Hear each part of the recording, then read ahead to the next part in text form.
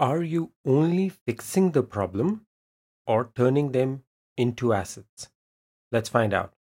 Hi, my name is Amit Batra, and in this episode, we will look at how problems can be fixed or actually can be turned into assets. While solving a problem, you need to decide to what extent you would want to solve the problem. Here, you have three levels of choices. Level 1 is to simply fix it. Many problems are addressed in this way, where you simply fix the existing problems as early as possible. This approach towards problem solving is especially prevalent where time and not improvement is of the essence. The organization can simply not afford the cost of the problem to exist and needs to revert to pre-existing state of on priority. For known problems, the shortest route is to implement a known solution. Even for new and unique problems, fixing it and stopping the loss is a priority. Let's look at some examples. A good example where a problem is first tried to fix is an oil spill, or a data breach, or a system outage. In all these examples, time is of the essence, and the first thing that needs to be done is to stop more damage from happening and reverting to the previous state. The moot point here is that at this level, the momentum of problem solving is towards reverting back to its previous state. Here, urgency to solve is more than the need to improve. Let's move on to the level 2. Level 2 is turning problems into opportunities. At this level of problem solving, a more deliberate and concerted effort is made to fundamentally improve the product or business processes in consideration. In this approach, the momentum of problem solving is towards improving in a manner that makes the organization more competitive than before, giving it a distinct advantage in making its offering faster, better, and or cheaper. Structured problem-solving methodologies like Lean Six Sigma are used to thoroughly understand the factors causing the problem and then solving it reliably. The result is a considerable uptick in performance when compared to the earlier state of the process or product.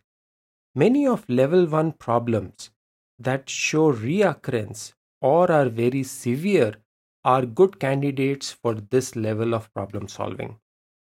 Examples for such an approach would be improving the system to say 99.99% or reducing the cost of goods by 15%, etc.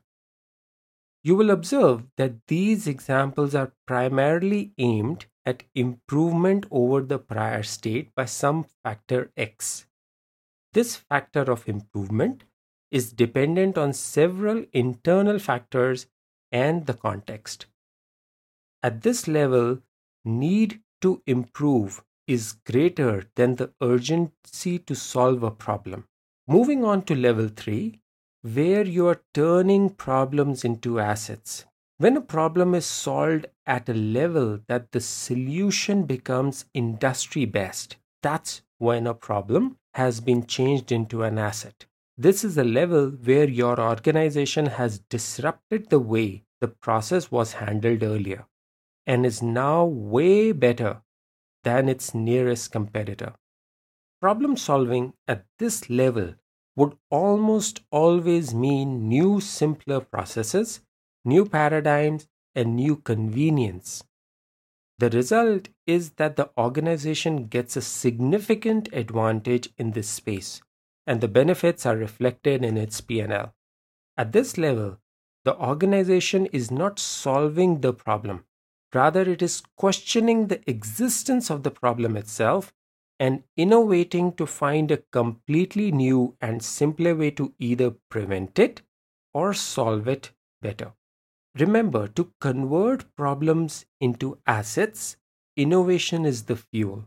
This is supported by an organizational culture that is willing to make big investments in finding new path-breaking solutions, knowing fully well that the majority of these investments may not turn into assets.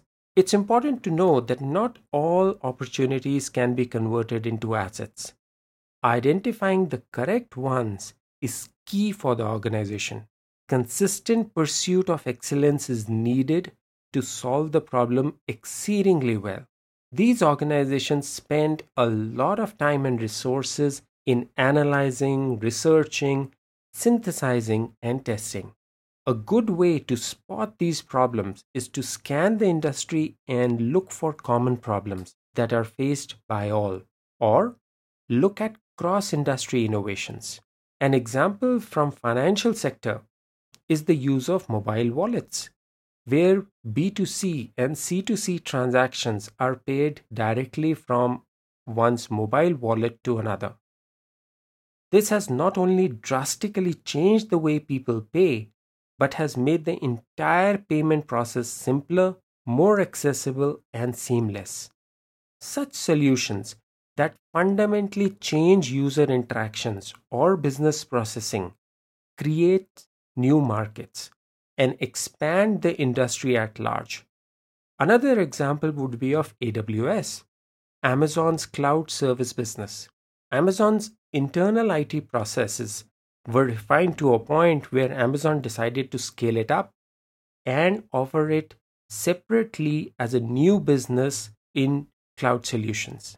Remember, when you're changing problems into assets, being best in class is much more greater a need than to simply improve.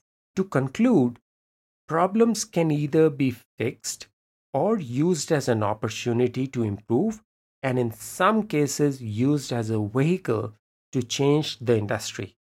A good evaluation of the problem and assessment of the industry are helpful in assessing the trajectory a problem takes and thereby decide the level at which it should be addressed. I hope you found this useful. Take care.